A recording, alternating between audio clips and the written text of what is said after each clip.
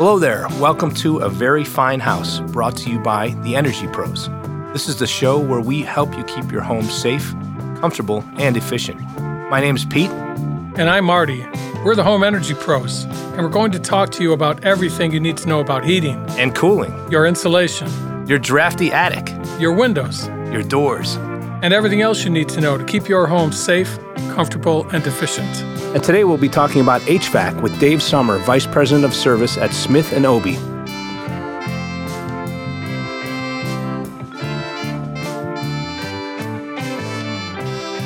Well, Marty, episode 3, here we are. A very fine house with the Energy Pros.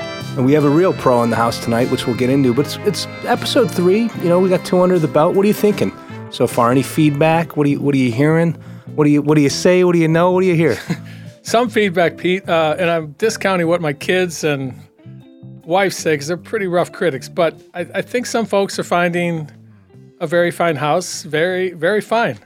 And I know some of our sponsors think so. At least our customers are listening, and we're getting some feedback there. Did you cash that royalty check yet? But maybe if you could hold off just a week or two, I think we'll be all right. Our downloads are increasing. Yes. Hey, the sponsors, anyone out there, download A Very Fine House. Today, we're going to digress into an interesting topic on HVAC systems.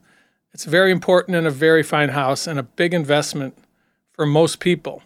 People don't think about HVAC until it doesn't work, right? So, Pete, you learned a new phrase in the previous episode, HVAC. So why don't you tell us, if you remember, what that means? I do remember, and I'm always learning. So HVAC, heating, ventilation, air condition, and we have a real pro today that's going to get into more of this. We're happy to have with us a real pro, a gentleman with 30 years experience in the HVAC business, and he's Dave Sommer. Dave is service manager at the Smith & Obie Company in Ohio. Smith & Obie is one of the largest commercial HVAC and plumbing companies in the state. In addition, he has a deep background, previously working for over 20 years for the Trane Company. And most of you may recognize Trane as a popular brand name. They're one of the largest manufacturers of residential HVAC systems in the world, probably. So he's seen it all. And Dave, welcome to A Very Fine House. Thank you, Pete. Thank you, Marty. I enjoyed the first couple episodes. I learned a lot about insulation, and I'm glad to be able to sit and talk with you about HVAC. It's all I've known for over 30 years, and I believe it makes an important impact on our comfort and on our health. We need that in a very fine house. So, guys, if I could, HVAC, the very fancy phrase that Pete learned last time, it covers a lot of ground. So today I'd like to focus our attention just on the H side of things, the heating side, and more specifically, since we're in the Midwest, and Dave can tell us probably what percentages, but the large percentage, I'd say 75%, 70% of homes in the Midwest have forced air heating systems. So Dave, let's focus on that for this episode. What is a forced air furnace? Sure, Marty. So you're right. The most popular method of providing heat and ventilation in your home is through a forced air furnace. And we're really talking about the heat aspect of it, and that's important. Anywhere north of the Mason-Dixon line, you can't live a comfortable and productive life without having reliable and safe heat in your home. Forced air furnace, it's an air handler. If you think about that, it's a box that contains a blower and a heat source, whether it's gas burners or electric resistance bank, and it blows into the ductwork that distributes that warm air throughout your home. And is it fair to say in our area, Midwest, most are natural gas forced air furnaces, heated by natural gas, right? Natural gas, or in the outskirts, in the country, propane. Gotcha. Dave, what are some issues that you come up with when you're looking at furnaces in residential settings? Some common calls that you guys receive. I would tell you, Pete, that forced air furnaces are reliable because they're fairly simple. They're generally reliable and efficient, but there are some issues that homeowners may experience with these types of systems. Poor air quality. So the forced air furnace relies on clean ductwork to be able to distribute the heat throughout the home. If the ducts are not clean and clear debris, they could be clogged. They could cause issues with asthma or allergies, things like that. So that's a problem that we hear about often.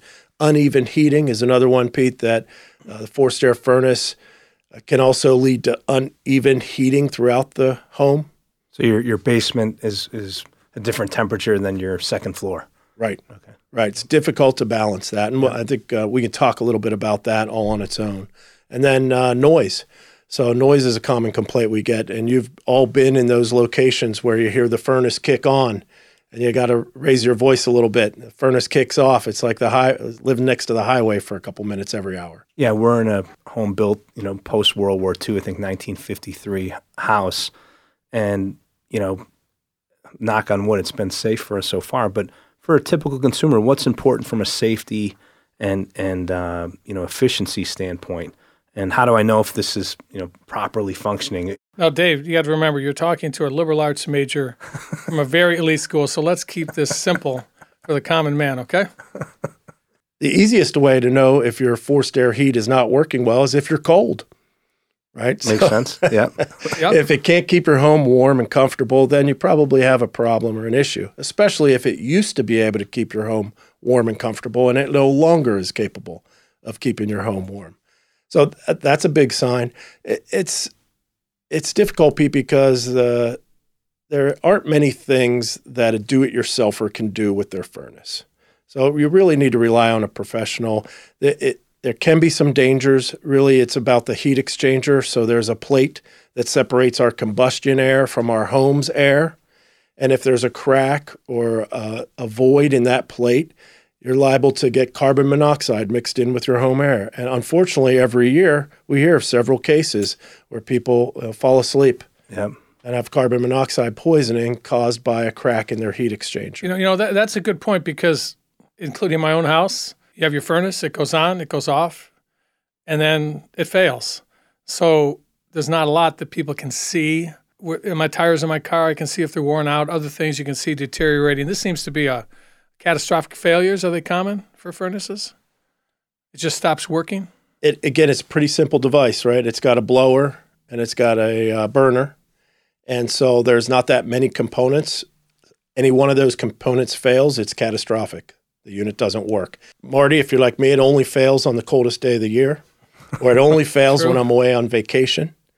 So it's really important to have the self-discipline to have a professional inspect it annually and look for those little signs that they can see that might indicate a component is about to fail. Because you don't want to wait until it fails to decide, do I want to repair this or replace it?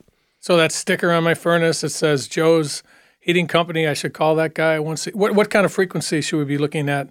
And what does it cost? What would it cost if I had, annually? Tell me, let's talk a little bit about that maintenance checkup sort of thing. Right. So the maintenance checkup is really where they're going to go through and they're going to check your thermostat. Does the thermostat or the control of the furnace work okay? They're going to check your heat exchanger because we want to make sure that it's operating safely. They're going to pull and clean all the burners and all the heating elements, and they're going to check the ductwork and look for debris and make sure it's clean. So that's the annual check. That could really, that could take somewhere between 2 or 4 hours. As far as the cost, Marty, there's certainly, Joe's has lots of specials. You can clip coupons. What I think the consumer needs to realize is if it doesn't take 2 to 4 hours to perform the service, then I probably didn't get a good annual check. And if it costs $49.99 and I'm expecting someone to be there for 2 to 4 hours, there must be something else to it. So you get what you pay for. You've got to find a reliable contractor that you can trust, that sends good people to work on your system, and you have to be willing to pay what that service is worth. What's the typical life of a furnace? I mean, how long do they typically last? So what the studies say is the furnace lasts between 15 and 20 years. What's interesting there, Pete, is that to be average, that means half of them fail well before 15 years and half of them fail well after 15 years. So right around that 12-year mark, you're approaching the end of life. And as Marty mentioned earlier, you probably don't want to wait until your failure to decide to replace it. So it also is a process like with your car. that you want to try and plan out when the best time to replace that appliance would be. It's not going to be when it has the catastrophic failure. If you wait till then, you may be faced with paying for the repair and then having it replaced and paying for the replacement afterwards. So maybe similar to like a roof. You look at the age of your shingles and get it replaced. So let's say we're at the 12-year mark and you're conservative and, Peter, forced air furnaces, we want to shop for a new furnace. I see some ads. We see all these vans driving around. What? Give us a little shopping guide. If we're going to stick with the forced air, what do we buy? How do we decide which bells and whistles and so forth? It's about what you want, right? Just like shopping for a car. What options do you require? What options would you like to have? What options are nice to have? We're back to talking about that forced air furnace. There's not a lot to it. So there are some choices to make about the blower itself, about the airflow. There's some choices to make about efficiency. In my opinion, you got to step back and figure out a couple things. How long are you going to be in the home? Typically, people, whether they want to acknowledge it or not, they're moving every 6 or 7 years. There are very few cases of this is my forever home. And when you think about your timeline of I may be moving in the next 6 or 7 years, that should impact your thought process on how much to invest in that appliance. I can tell you a guy that moves a lot, typically I don't say, I'm going to offer a lot more for this home because I like that furnace. Right. That is sweet. That's the closer, Dave. The furnace is always the closer. Right. So we don't even ask, right? Yeah. When you're buying a home, you don't say, well, is that a new furnace? Right. Is that a new kitchen? Yes, that's important. But we don't look behind the mechanical room doors. So what about the efficiency? Similar to cars, and we talked about installation last time and improving the efficiency. I know there's these high efficiency furnaces that the Trains and the Lennoxes of the world are talking about, 95, 98% efficient. Maybe mine is, like, what's my old typical furnace? 67? 85. So let's talk about, should we pay and how much can we save with a high efficiency furnace, and what are the economics of that? And the economics are really up to the individual, right? Because if I'm a snowbird and I just want to keep the house a little bit warm while I go to Florida for 4 weeks over the winter, I'll have a lot less runtime. If I have small children and they're home all the time, I may have a lot more runtime. The efficiency and the return on the investment depends on the runtime. And then, you have to think about the price of the fuel. So the price of the fuel, you probably bought your cheapest BTU of natural gas yesterday. The price of fuel is always going to go up. So it's very difficult to have a hard and fast rule about the return on the investment and how efficient your furnace should be. The professionals that come to sell you that new furnace, they can put it into a calculator. You just have to be careful whether the juice is worth the squeeze or whether that additional upfront cost, how long is it going to take me to recoup that cost? It's I guess I compare it to... Similar to like a miles per gallon on your car, something like that? Yeah, maybe? I compare it to if I was buying a car and I only drive to church every Sunday, I really don't care what the miles per gallon is. If I'm buying a car and I make trips to Ithaca, New York every weekend, then it's more important to me what the miles per gallon would be. With the forced air furnace, we're talking about maintenance, right, Pete? First, maintenance, having a professional. We want to stay away from do-it-yourselfer sort of things, right? And then new furnaces are an investment decision. What does a new furnace cost if you're just taking out an old and putting in a new today for a run-of-the-mill Chevy sort of furnace? What would you say? Yeah, there's so many variables. I'm going to try to avoid that answer the best I can, but there's so many variables. You could have been a politician. Right. I'm kidding. It's the size of the furnace, it's the complexity of the installation. But in round numbers, I think furnace is probably a $4,000 to $6,000 investment. Gotcha. And if you wanted to get some fancy other things, it might go up from there. And hardly anyone's buying just a furnace, right? So Gotcha. You are buying a humidifier along with it, and typically you're buying air conditioning. Okay. So furnace, air conditioning, humidifier, air cleaner, I could be spending $20,000. Gotcha. We'll be right back. Thank you.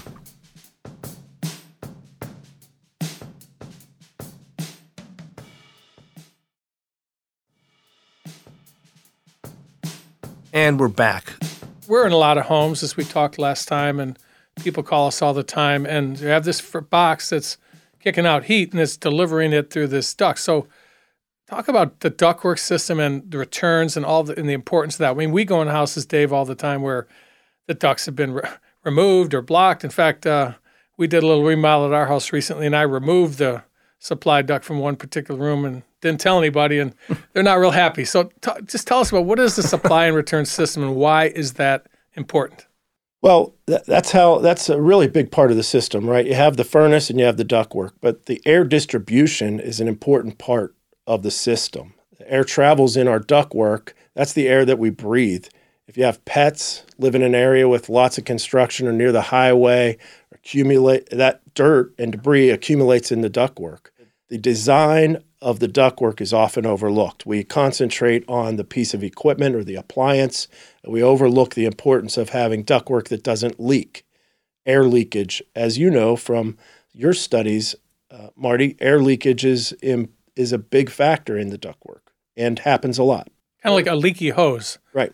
Right? We see it all the time. You have this great fancy $10,000 furnace, but the ductwork's got all sorts of leaks, and it's like trying to wash your car with a hose with a bunch of holes in it. The other thing that some people don't track through as much as they should is how important the return air ducts are. So we think a lot about the supply ducts. Like you said, you blocked off a supply. People are always messing around with the supply ducts.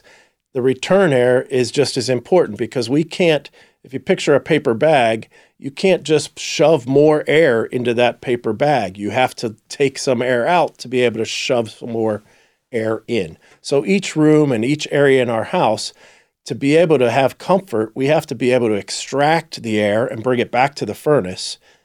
That's as important as being able to put supply air into the space. So Dave, would the ductwork checkup be typically included in this annual checkup that you advise our listeners to do? What we're going to do on an annual checkup is really just concentrate on the appliance, but you will be able to tell the cleanliness of the ductwork from that mechanical room. Yeah, what do you think about this duct cleaning? I mean, when we moved in our house, they said, we just had the ducts cleaned, and someone came in and drilled these holes and did some magic to the ductwork. What do you think about that? And you said, I'll pay a little extra then, right? We did the same thing, Marty. And yeah. I don't know if the guy just showed me a bunch of dust that he shows everybody or if it actually came from our house, but it made you feel better, right? Oh, of course. Yeah. I'm a fan of duct cleaning. I'm maybe a little over the top with clean air in my home. I mean, I spend a lot of time in the house, and the amount of fresh air that we pump into the home and the amount of cleaning that we do is probably more than average. But I'm a big fan of it. I think it helps. We have a lot of folks in our house that have allergies, some respiratory issues. And so I'm a big fan of clean air in the home, and ductwork is just one piece of that puzzle. So that leads us to the cleaning ductwork's a good idea. Keep making sure they're sealed, which they may or may not be. But what about the filter? I know, we have a little tick on the calendar. Change the filter. What about the filter, the type of filter? I know there's different price points. Can you talk a little bit about that filter that you shove in the furnace in the basement? Yeah, I think big part of keeping your furnace reliable. A dirty filter will cause a furnace failure or a furnace to trip off because not enough air going over that burner. So you have to have the good amount of air to keep your burner burning clean. You have to be a little careful. You can over-filter, right? So just like a dirty filter, if you get these HEPA-type hospital-grade filters and your furnace is not equipped with a blower to be able to pull the air through that filter, you can cause some problems that way too. Those high MERV, I think it's called, MERV ratings, right? Correct, right. So I am not a fan of the basic bird screen type filter, but you have to be careful if you're going to the hospital grade filters in a residential application. I would just say, upgrade your filters and check them and change them frequently. I know I write the date of when I do it. Is it supposed to be every 2 months or 3 months? So it depends on how much you use your fan. Oh, okay. Right? Yep. But I would say at least twice a year, and probably 3 times a year is the appropriate amount. Okay. And it depends on where you live, Pete. Depends on a lot of factors. If there's construction in my neighborhood, I'll probably have to change my filter a little more. If I got new carpeting, I probably have to change my filter a little more. You mentioned you're kind of monitoring the quality of your air. Is there anything in your home that you have that help you understand how quality level of air that you're breathing in? Is there anything that people add on to their homes to do that, or is it just kind of knowing that the maintenance is done properly? You're talking about measuring air quality specifically? Yeah. Yeah, I'm not aware of any residential or consumer-grade air monitoring devices. Okay. Certainly in the commercial world, we have lots of ways to monitor the indoor air quality. I think really, Pete, for people at home, the important thing is to just be aware of your surroundings, right? If you have dirt and dust buildup, that may be an indicator that your ducts need cleaned or that your filter needs changed or you have some issues. If you have poor air quality, so if you suffer from allergies, asthma, and other respiratory illnesses, you may want to be more aware of that. If there's foul odors, that's a worthwhile reason to investigate. Some of the homes here in Northeast Ohio are built on a foundation with no basement.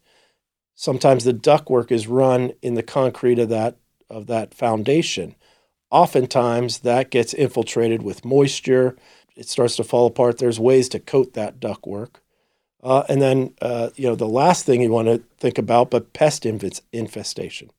So if you're finding that maybe you have a little mouse in the house, right, right, or bugs, things like that. Well, you brought up that point, and I think you told me you ran into this in your house with leaky ducts, odors, and there is a process you can use. It's a sealing process to coat the inside of your ducts if they're leaky and they're buried inside a wall.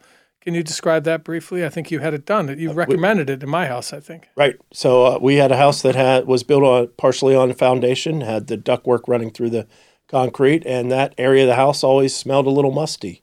No matter what we did, we couldn't get rid of that kind of mildew, mold, musty smell. It was because moisture was getting into our ductwork, and it just had degraded underneath the concrete, no way to get to it. So what they have is a product that they can jet in a plastic liner into that ductwork. So you basically you keep the ductwork the same. They're able to put this liquid into the ductwork that coats the outsides and hardens and turns into a plastic interior of the duct. Kind of like painting it from the inside. Yep, took care of our problem. It was amazing, really. Immediately that musty. Yeah, we've recommended that to a number of customers. It's not cheap, but it works. And an old, very fine house like yours, Pete, those ducts could be buried in a wall with gaps and holes, and you'll never be able to fix it short of tearing it out, right? So my former very fine house, had a humidifier on it. Had the filter, and it had a humidifier with a little dial on it, and I don't think it ever really worked. And, we set it and off we went. And we'll talk about humidification a little more in our air conditioning podcast, but should I add that onto my furnace, this humidifier on the back end of the furnace? What do you think about that? Personally, I think it's a minimum requirement. You have to have humidification. Humidification is important for several reasons, right? Because health and comfort. In the winter, the outside air is often very dry, and then your forced air heating system can make the indoor air even drier. That can lead to dry skin, throat irritation, and various other health problems. By adding humidity to the air, you can help alleviate these issues and make the indoor environment more comfortable. It also protects the home. Pete, if you're in this 50-plus-year-old home, you probably have a lot of woodwork. Yep. Maybe some wooden banisters, some older, intricate woodwork. Right. And the lack of humidity can kill that woodwork, right? So you need to maintain a minimum level of humidity so that you're not damaging wooden furniture, damaging your flooring or other materials in the home. That's a great point. I mean, we've seen configurations in houses, Dave, and again, we'll get into this more, I think, when air conditioning, but I've seen humidifiers on the furnace. Right next to it is a portable dehumidifier, and it's like you're humidifying the air and you're dehumidifying it. So humidity is a major issue with comfort and efficiency, and that's a good point. I never really thought of that. It's really makes for efficiency, Marty, because humidified air, if we have that humidity between 40 and 60%, I can turn the temperature lower. Our bodies will feel warmer if it's humidified air. If it's very dry air, we need to have the temperature higher. Dave, one thing we talk about a lot on this podcast is safety, right? So you hit on it a little bit with the air quality. thought process. Are there other safety aspects that you would advise people to think about as they consider HVAC? Well, yeah, it's carbon monoxide, right? That's the big scary thing with our forced air furnaces, our gas furnaces, and as long as you're having it checked annually, have a carbon monoxide detector on every level of your house, I think you can operate very, very safely. A couple little things. Often we see people use their mechanical room also as a storage room. So we don't really want to bury that furnace with a bunch of boxes around it and don't allow it to have room to breathe. So that's another safety concern. Are you uncomfortable with, first of all, it's a great point about carbon monoxide. I mean, we're in a lot of houses, you're in a lot of houses and buildings. Rarely do we see a home with carbon monoxide. Pete, do you have carbon monoxide detectors on each level of your home? No. Yeah, and you have probably a open combustion gas situation. So that's a great recommendation. They're inexpensive.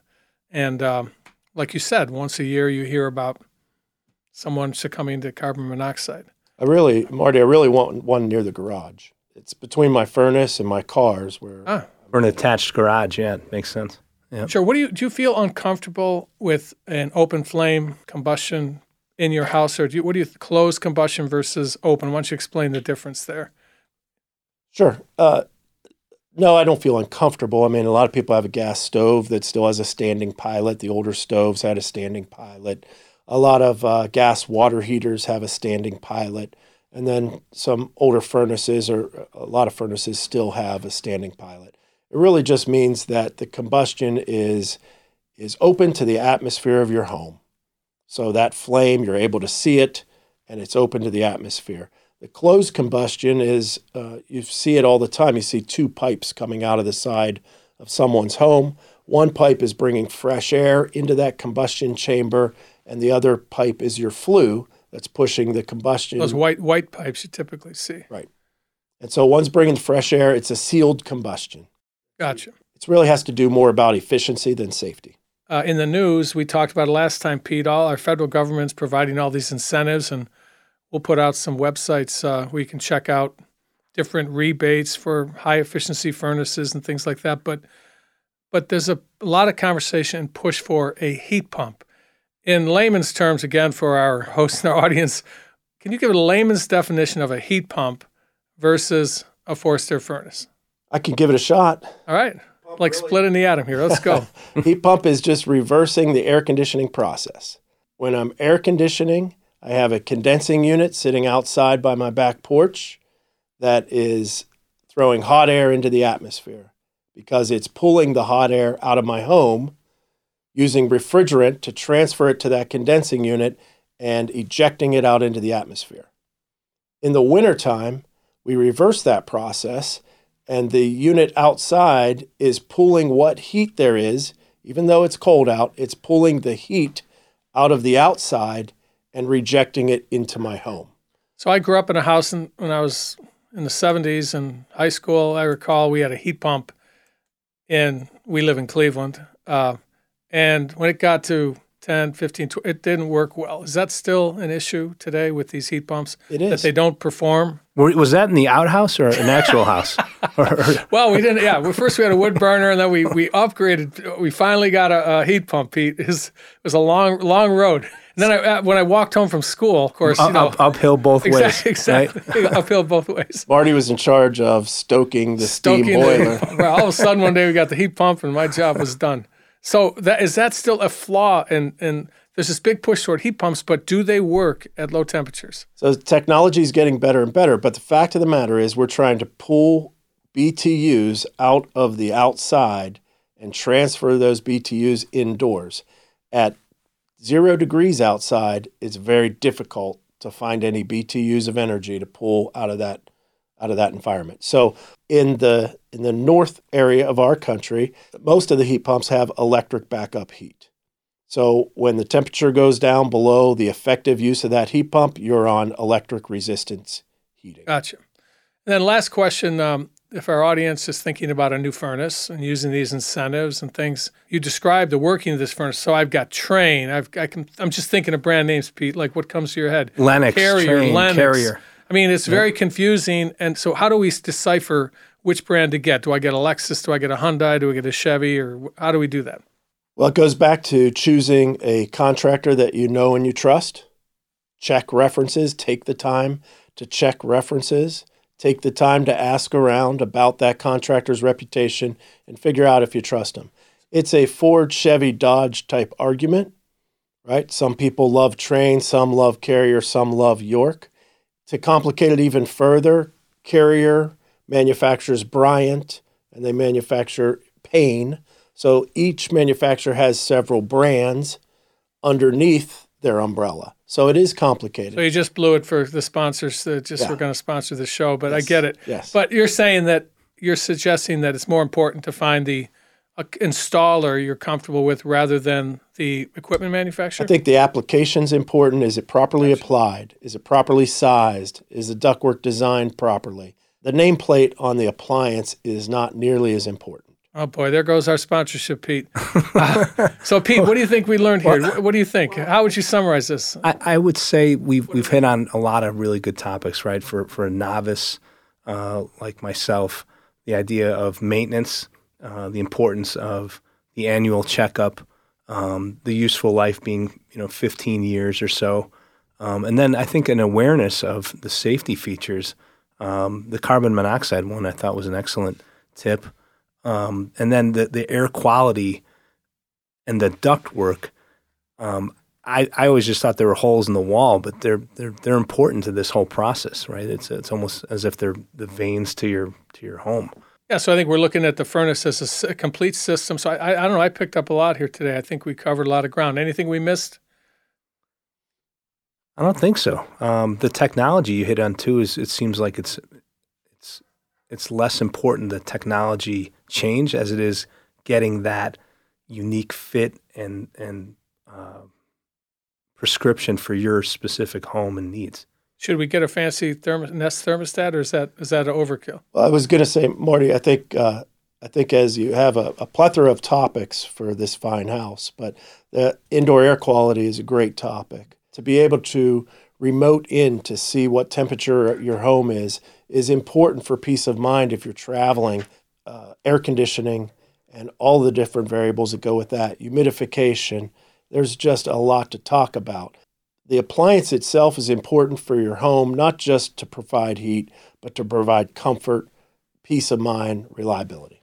That's great. Well, we've covered a lot of ground, Dave. We want to thank you for being a guest on a very fine house. You are an energy pro, and we're thankful for your involvement in our podcast, and look forward to keeping in touch.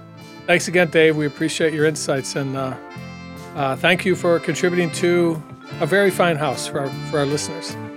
It was great to be here. Always like to talk with you guys, and appreciate all that you're doing for everybody.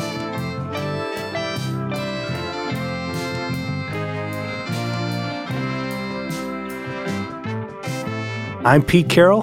And I'm Marty Berry. And this has been A Very Fine House with the Energy Pros, sponsored by Berry Insulation. You can find us on Instagram, Twitter, Facebook, MySpace, Ask Jeeves, Yahoo, Lycos, ChatGPT. Got a question you think we can answer? Reach out to us and maybe we'll answer it on future shows. Learn more about Berry Insulation on our website, link in the description. And if you enjoyed today's show, a 5-star rating and a subscription would go a long way. Subscribe so you never miss an episode. Our sound designer and producer extraordinaire is Noah Fouts. Our audio engineer is Zach Hurst. Recorded at Evergreen Podcast. Executive producers Michael D'Aloia and David Allen Moss. We'll see you next episode. And if you only remember one thing from this podcast, it's this: install a carbon monoxide detector.